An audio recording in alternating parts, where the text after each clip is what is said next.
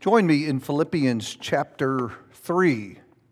Philippians chapter 3. I want to begin there tonight, and I'll warn you that we're going to begin with kind of a lengthy reading, most of chapter 3, but that's important because really tonight as we study, we're going to work throughout the whole chapter. So it just seems easier to get it all on the table right up front and read it all together as the Holy Spirit intended for it to be heard. So I'm going to start in Philippians 3. If you'll look there with me, hang with me as we read down to verse number 16. This is Philippians 3 and verse 1. Paul writes, "Finally, my brethren, rejoice in the Lord. To write the same things again is no trouble to me, and it is a safeguard for you. Beware of the dogs, beware of the evil workers, beware of the false circumcision. For we are the true circumcision who worship in the Spirit of God and glory in Christ Jesus and put no confidence in the flesh. Although I myself might have confidence in flesh, if anyone else has a mind to put confidence in the flesh, I far more. Circumcised the 8th day, of the nation of Israel, of the tribe of Judah, a Hebrew of Hebrews, as to the law, a Pharisee, as to zeal, a persecutor of the church, as to righteousness, which is in the law, found blameless." But, verse 7, "Whatever things were gained to me, those things I've counted as loss for the sake of Christ. More than that, I count all things to be lost in view of the surpassing value of knowing Christ Jesus my Lord, for whom I have suffered the loss of all things, and count them but rubbish, so that I may gain Christ, and may be found in Him, not having a righteousness of my own derived from the law, but that which is through faith in Christ, the righteousness that comes from God on the basis of faith, that I may know Him and the power of His resurrection and the fellowship of His sufferings, being conformed to His death, in order that I might attain to the resurrection from the dead." Then verse 12. "Not that I've already obtained it or have already become perfect, but I press on, so that I may lay hold of that for which I was also laid hold of by Christ Jesus. Brethren, I do not regard myself as having laid hold of it yet, but one thing I do, forgetting what lies behind and reaching forward to what lies ahead, I press on toward the goal for the prize of the upward call of God in Christ Jesus. Let us therefore, as many as are perfect, have this attitude. And if in anything you have a different attitude, God will reveal that also to you. However, let us keep striving, let us keep living by the same standard to which we have obtained." Let's stop there. Here's some language in verse number 13. That's where I want us to look first. At verse number 13, that is curious to me. Right there in the middle of the verse, Paul says this. Paul says, "One thing I do." And that's interesting to me. That of all people, the Apostle Paul would say, "I do one thing." Because you're good Bible students. It's Wednesday night, the vacation week in the middle of July, and here you are sitting in a church building. So I know you're good Bible students, and you know that Paul did lots and lots of stuff. He traveled a lot, and he traveled for the Lord. He went places preaching, and he established churches, and he wrote letters, and he dealt with feuding brethren, and on and on and on that list could go. And yet here he says, "Yeah, but I do one thing." And I think we get that. I think we know where he's going with that. That amid all of these activities, all these things that he did, there was something underneath that drove all the other activity. A single ambition, a single purpose. And now if you will back up to verse number 8. In verses 8, 9, 10, and 11, he tells us what that is. What it is that drives his life, what his ambition is. He said, "I want to know Jesus."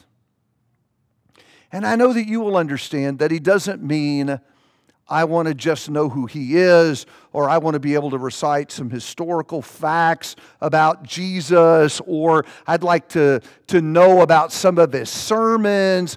What Paul is saying is, I want to have a relationship with Jesus, a deep and meaningful relationship with him. I want to know him so that I can know what he wants from me and what he wants me to be. Because what Paul desires to do is to please him and to live his life to his glory. And then toward the end of that, he says, when the last day comes, I want to be raised up from the dead to be with him. In fact, watch that when you read his letter to the Philippians. I think this is interesting, that when Paul thinks about the backside of this life, what is to come beyond this life, his focus is not so much on being in this particular place as much as it is on being with someone, being with Jesus. And that's an idea that I think deserves to be developed more in our thinking. We think a lot about going to heaven. I don't think we think enough about being with Jesus. This is Paul's prize. This is what he wants, because he desires to know him fully. For him, it is the one thing. And I bet it is for you too. In fact, I think if we all could just have our hearts kind of laid open here,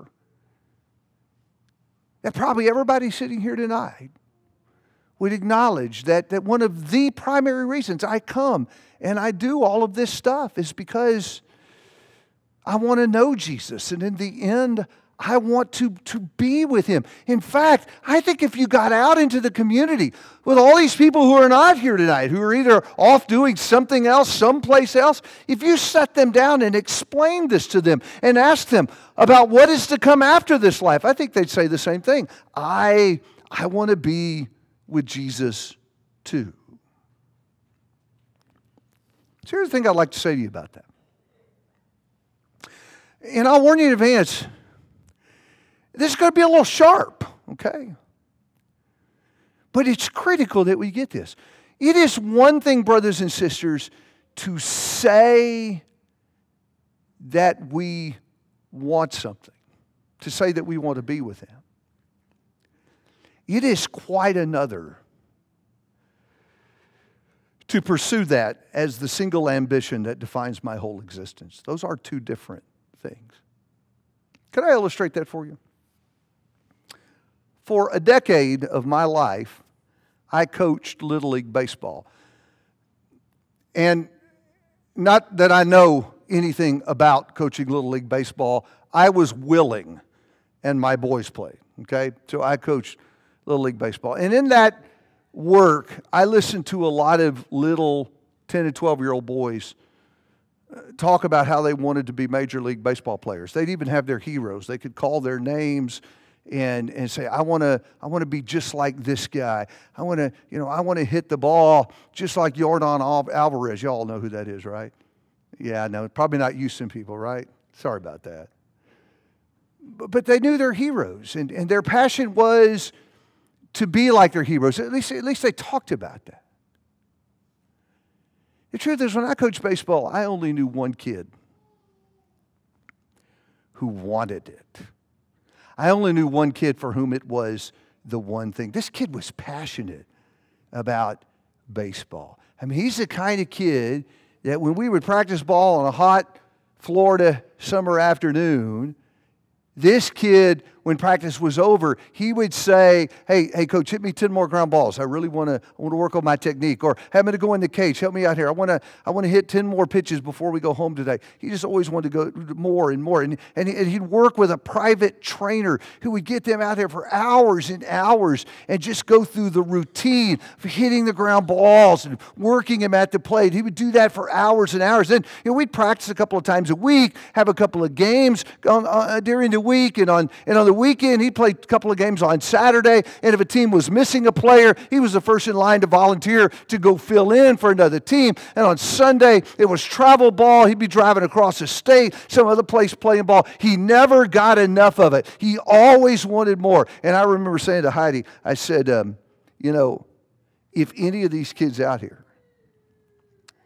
winds up being a pro ball player, it's going to be this kid. In fact, somewhere we have his little 7-year-old Little League baseball card. And I said to my wife, hang on to that. That may help us retire one day when he makes it big, right? And sure enough, after 3 years playing second base for the Auburn Tigers, the San Diego Padres drafted him into their minor league baseball organization. For him, it was the one thing.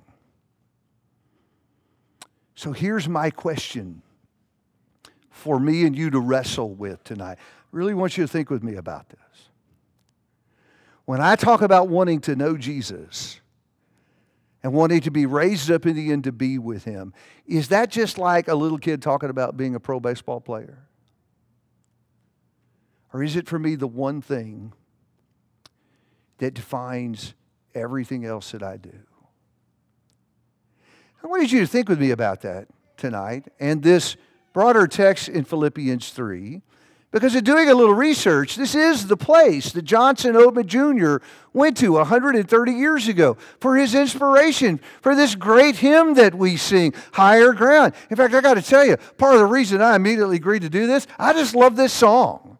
And I'm glad you are thinking about it. I'm glad we got to sing it tonight. In fact, you noticed in our reading twice there in this segment, he uses the language of the song, doesn't he? Down in verse number 12. Not that I've already become perfect, but I press on. And then again in verse 14, but I press on toward the goal. The language is used twice in that brief little segment of what we read. But I don't want us to go here just because that's where Oatman drew the idea for the song, or because the language is specifically found there. What may even be more important to us is that surrounding those phrases are the pieces of the pursuit, where he explains to us what is really involved in seeking Jesus, to be with Jesus as the one thing. And so it seems, since this is the first session of your summer series, that is the important place for us to start. So we want to work there for a little while this evening. Before we jump into that, Heidi and I are so happy to be with you guys tonight. Thank you to your shepherds for inviting us to come. Thank you to all of you for coming tonight. It's holiday week. A lot of distractions out there. So I know I'm talking to a building full of people who want to be like Jesus. They want to be with him. That's exciting tonight, to be able to preach to a crowd like that. We got to our hotel room, and boy, there was a bag there loaded with lots of good stuff.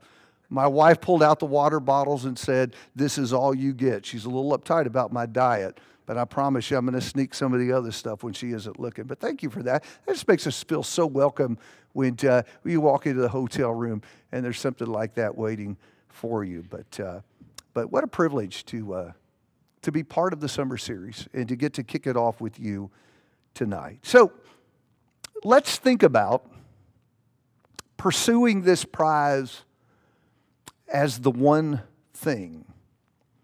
Notice 3 statements that I think help define exactly what that looks like. Let me put those on the slide for you. The first one I want us to look at is this one. Paul says, I do not regard myself as having laid hold of it yet. That language is in verse number 13. Do you see it there? Before he says one thing I do, he says, I do not regard myself as having laid hold of it yet. But if you back up, he really says something very similar in verse 12, because there he says, not that I have already obtained it or have already become perfect. You know, when I read those 2 statements, I get this sense that Paul is not satisfied with where he is. Do you hear that in his words.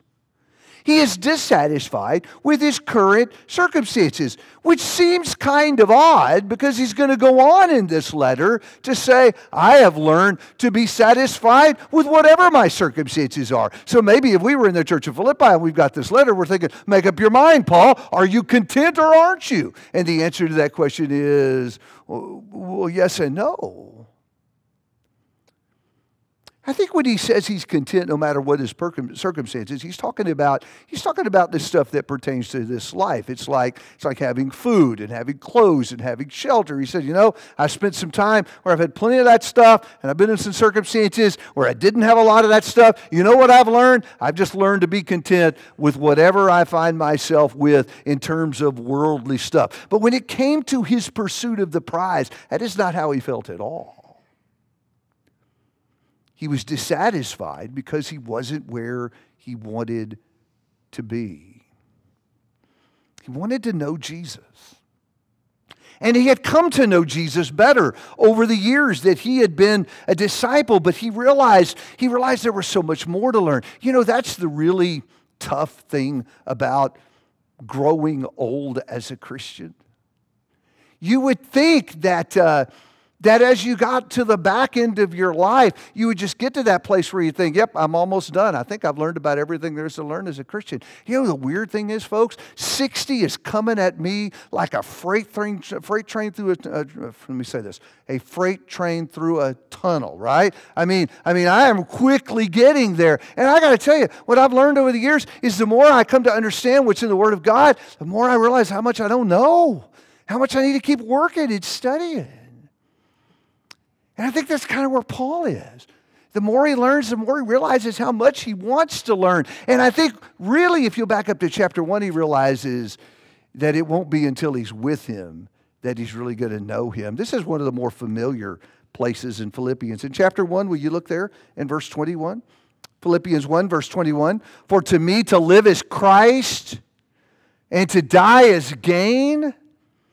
But if I am to live on in the flesh, this will mean fruitful labor for me, and I don't know which to choose. But I'm hard-pressed from both directions. Listen to this. Having the desire to depart and be with Christ, for that is very much better. But to remain on in the flesh is more necessary for your sake. And so he says, I really feel like I'm being tugged in two different directions. What I really want, he says. Notice, it's not what I really want is to go to heaven. You see that? That's not what he said. He said, what I really want is to be with Jesus. It's about who he's going to be with, not where he's going to be. That's where his focus is. What I really want is to be with Jesus, because when I'm with him, then I will really know him. But he said, I kind of feel like God needs me to hang out here for a little while. I've got some things to do. And so while he's on earth, hear me on this. While he's on earth, he's not where he wants to be. Do you see that? In fact, later in chapter 3 and verse 20, he will describe himself as an alien living in a foreign land. I'm not home yet. Not where I want to be. And so there is this profound sense of dissatisfaction he carries as he lives his life here on earth. So let's pause there for a second and think about the way you and I pursue the prize. I wonder, do we long to know Jesus the way that Paul did? I think that if we do, that will evidence itself in some really practical ways. My desire to know him. It will be reflected in the time we spend listening to him, the time we spend reading the book. That's the only way to know him, folks. And it'll be reflected in our passion and our desire for gatherings like this. I think it is telling that some have to be lured back to an assembly with catchy sermon titles and pleas from the pulpit. Please come back tonight. Please come back next Sunday. or warnings from the shepherds. Hey, you really ought to be at services. Frankly, folks, if that's what it takes to get me back here, then my life is not about one thing. You know what ought to excite me and lure me back to this church building? Someone getting up saying, on Wednesday we're going to be talking about Jesus, how to know Him better. That's all I need to know. Because that's what I want. That's what my life is all about. And so if that's a struggle for me, it probably is an indicator that my life is not about one thing. And then secondly, do we long to be with Jesus? So much so that while we're here, we just feel out of place, like we're not at home, strangers living in a foreign land. About a decade ago, Heidi and I got our children off the payroll and out of our house. And so we started traveling because we could. And we've been to some cool places together. Last year, we hiked the south side of Mount Rainier, and from the back side of that could see the Mount St. Helens crater. It is extraordinary. And I love traveling and seeing beautiful places like that. Because frankly, folks, even though I think that Texas is God's home zip code, I got to tell you, Texas is ugly and hot. And if it wasn't for the Mexican food, I would live somewhere else. But I have a good friend that lives in the ugliest part of Texas, and frankly, he's got enough money to live anywhere he wants to. And I asked him one time, why do you live here? Why don't you go build a mansion in Colorado and live in the mountains? You know what this guy said to me? This is home. It's where I want to be.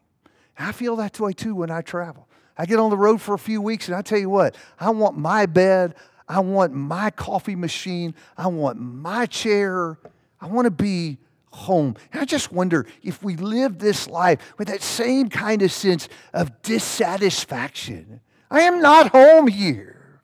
I would tell you to change everything about the way we see our stuff. I think the problem is, folks, that we're putting down roots right now instead of living like aliens and strangers in a foreign country. I think seeking to be with Jesus as the one thing means that all the time I am here, I am dissatisfied. Because I am not where I want to be. Okay, I can go on and on with that. But I got to show you something else, because there's something else that he says. Look at this phrase. This comes after one thing I do. He says, forgetting what lies behind. Do you see that in verse number 13? That's what he says next. One thing I do, forgetting what lies behind. I do think that the pursuit of the prize requires that you and I leave some things in our past. Now, this is another reason we read a sizable portion of Philippians 3, because Paul talked about that too, right? If you look at chapter 3 and verse 4, in fact, look at verses 4, 5, and 6. He talks about all the advantages that he had as a Jew, and they were numerous. He had the perfect Jewish pedigree. And you know what he said about all that? To have Christ, I had to leave all that behind. I had to give all that up. He says, I count that as loss. In fact, the language, if I go to verse number 8, is even more brutal than that. He said, I count all that as rubbish. Well, literally saying there, as excrement. I mean, he is plain that is nothing to me in view the value of having Christ. I had to leave all that behind to have Jesus. Which stirs up my mind and makes me wonder, are there things that you and I have to leave behind to pursue the prize? How about that former life? That person we used to be? You know, I have found that sometimes new disciples struggle to walk with Jesus because they keep looking back. They look back longingly on the life that they used to live. And then as they keep looking back, suddenly they find themselves back in that same crowd and then back at those same places and then back in those same behaviors that got their lives in a mess to start with. We just can't do that. It seems to me that's what Paul says in Romans chapter 6. I want to go away from Philippians only for a brief minute. In Romans 6 in verse 1, Paul is answering this objection. What shall we say then? Are we to continue in sin that grace may increase? Maybe I should just be really, really wicked so God can really, really be gracious. But look at Paul's answers in verse 2. He says, may it never be. How could you say such a silly thing? How shall we who died to sin still live in it? You see that? I can't go back there because I died to all of that. In fact, the language that he goes on to use in Romans 6 is that in baptism, I crucified the old man. He was put to death. I can never go back to that.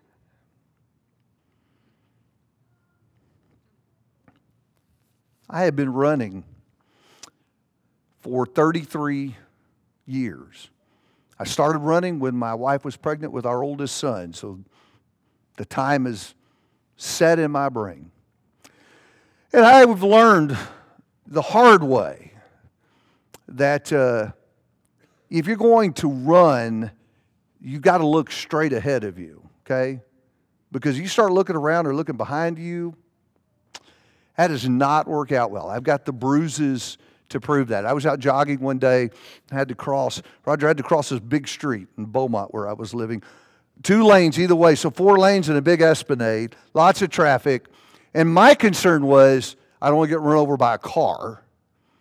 And so as I approached this intersection, I looked to my left first to see if anyone was coming. So literally, as I'm jogging out into the street, I'm looking to see if any cars are coming. And then I got about halfway across, and I turned my head to look to the right because now I got to cross 2 more lanes coming from the other direction. And so you've noticed what I'm not doing. I'm not looking in front of me. And just about the time I got to the middle of that street, my contention is that the pavement was uneven, okay? That's what I'm going to say about it. But I got to tell you, folks, I just smacked right down face first on that concrete. I mean, I went down in the middle of the road all the way to the ground. And I'm laying there thinking, get up! Cars are coming! And then I thought, I'm not sure I can. And so I finally got myself up off the ground and got out of the roadway so I wouldn't get run over by a car. What happened? I wasn't looking at where I was supposed to go. If you're going to run the race, you've got to look in front of you and see where you're going. Start looking around. It gets you in trouble. And that's the same thing in this race too, folks. You start looking back on the old life or start looking around longingly at the world, it's going to get you into trouble. It's kind of like getting married. Maybe some of you had dating relationships before you chose to marry this one, right? When I was growing up, you will understand this. When we were growing up, guys carried pictures in their wallet, right? The little plastic things. And even if you broke up, if she was cute, you still carried the picture. So when you met guys that were dating, you could say, well, this is who I used to date, right? You could at least do that. But then you pick the one. And what you had to do when I was growing up is when you pick the one, like I did, I had to empty all those other pictures out of my wallet. I don't even know what the guys have to do. They have to go back and purge social media. That must take like a month to get rid of the pictures of the other girls that they dated. But you got to do that, right? You know, I know some people that have gotten into adultery level trouble because they got on social media and they started looking back at some old flames. I'll tell you, folks, you want a happy marriage, you can't do that.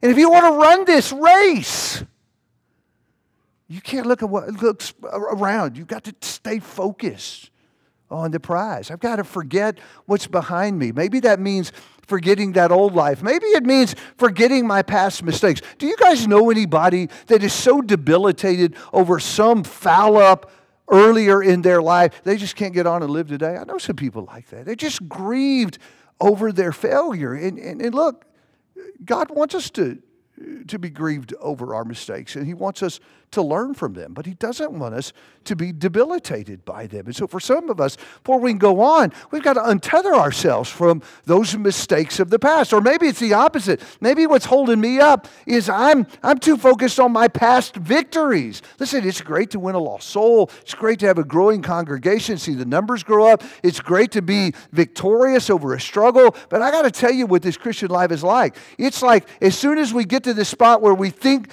we've reached a plateau, there's more mountain ahead of us to climb. So let me tell you what we do with our victories. Celebrate them.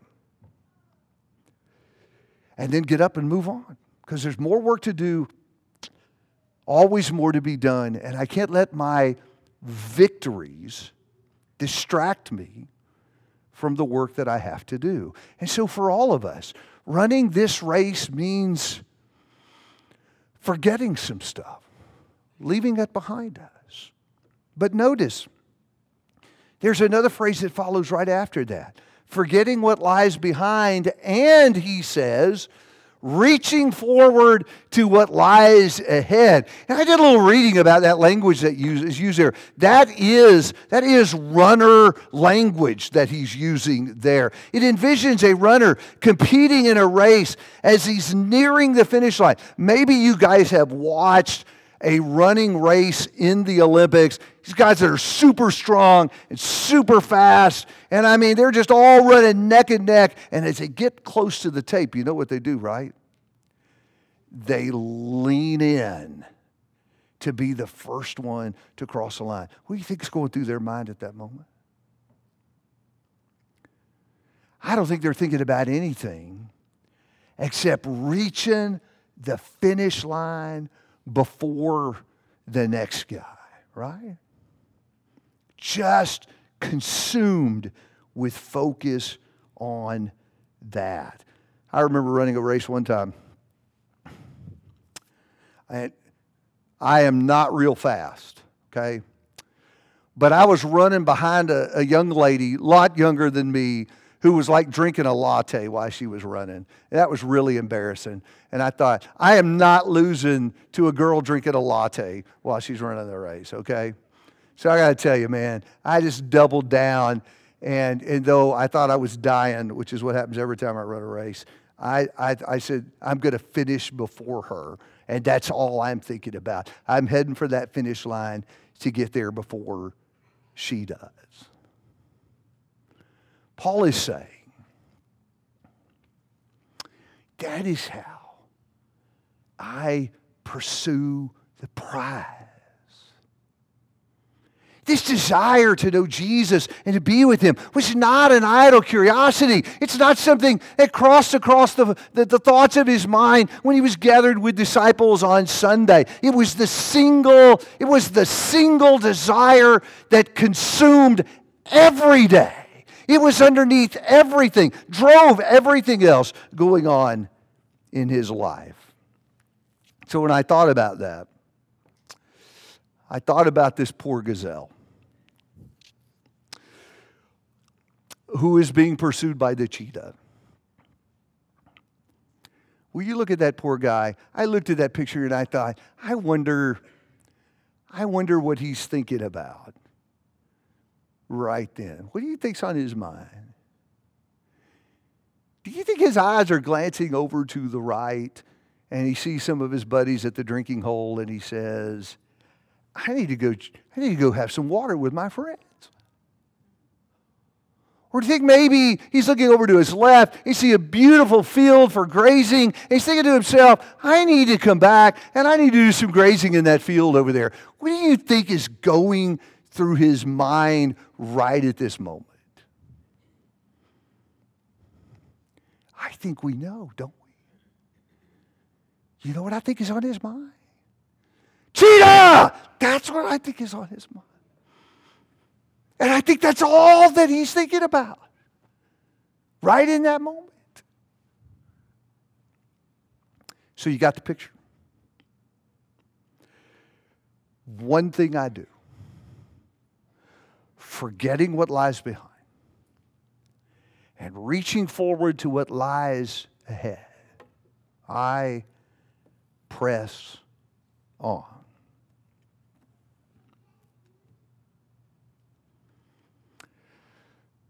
I think our struggles betray us. I think that sometimes the things that we wrestle with, however the struggle comes out, just the fact that we're wrestling exposes that our lives are not really about one thing. Can I be plain about this? I mean, if you have had a Sunday night in late January where you have struggled, Super Bowl worship. I mean, if you've had a moment where you were deciding, see, the fact that you have to decide, folks, is telling. It's revealing. I do not have my mind centered on that one thing. I am not pursuing the prize as the only thing else that matters to me in my life. Do you see it? I hear it in people's moral struggles. I get so frustrated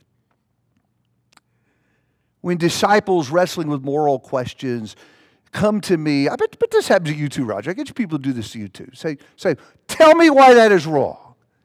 Tell me why I can't do that. When I hear somebody say that, I think their life isn't about one thing. You know how I know that? Because they're asking the wrong questions. Listen, people that are pursuing the prize as the one thing in their life, don't say, prove to me that's wrong. In their brain, they're saying, okay, now wait a minute. Is this something that's going to help me know Jesus better?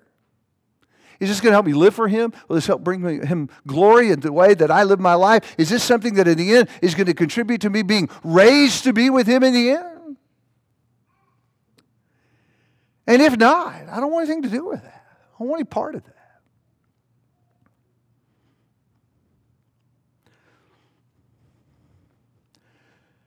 I think sometimes we see it in the way we're bringing up our kids. Can I talk plain with y'all about this? I'm headed out of town tomorrow. I guess, I can just go quick. But I got to tell you, folks, I see moms and dads consumed with homework and school projects, or I see moms and dads consumed with sports. But if you ask them, what's your kid studying in Bible class this Wednesday? And what was he supposed to do before he came to class to be ready for it? They wouldn't know.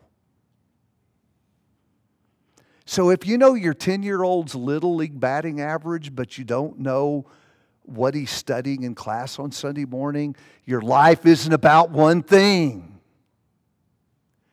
Worse than that, you're training your kids to care more about math and volleyball and band than to care about being raised to glory.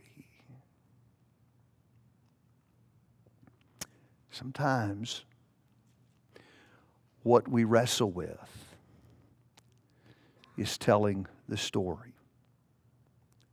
Pursuing the prize, brothers and sisters, requires single-hearted devotion to one thing.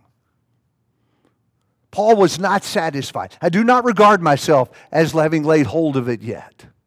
But one thing I do, here's what my life is all about. Forgetting what lies behind. I'm not going to let what happened in the past become an obstacle to me moving forward. Reaching forward to what lies ahead. Stretching with all my passion and ambition. I want this one thing. I press on toward the prize. You will sing this song 8 more times. And I hope as you do and you think about those words, I press on, that you'll ponder these pieces that define that journey. Let's pray together. What a blessing, Father, to consider your servant Paul and his passion for the prize. May we pursue it as he did and as you intended. Please don't let the past be an obstacle to us, nor let us be distracted by the things around us, but to seek to be with your Son as the only thing that truly matters in this life. In Jesus' name, amen. Thank you for your good attention tonight.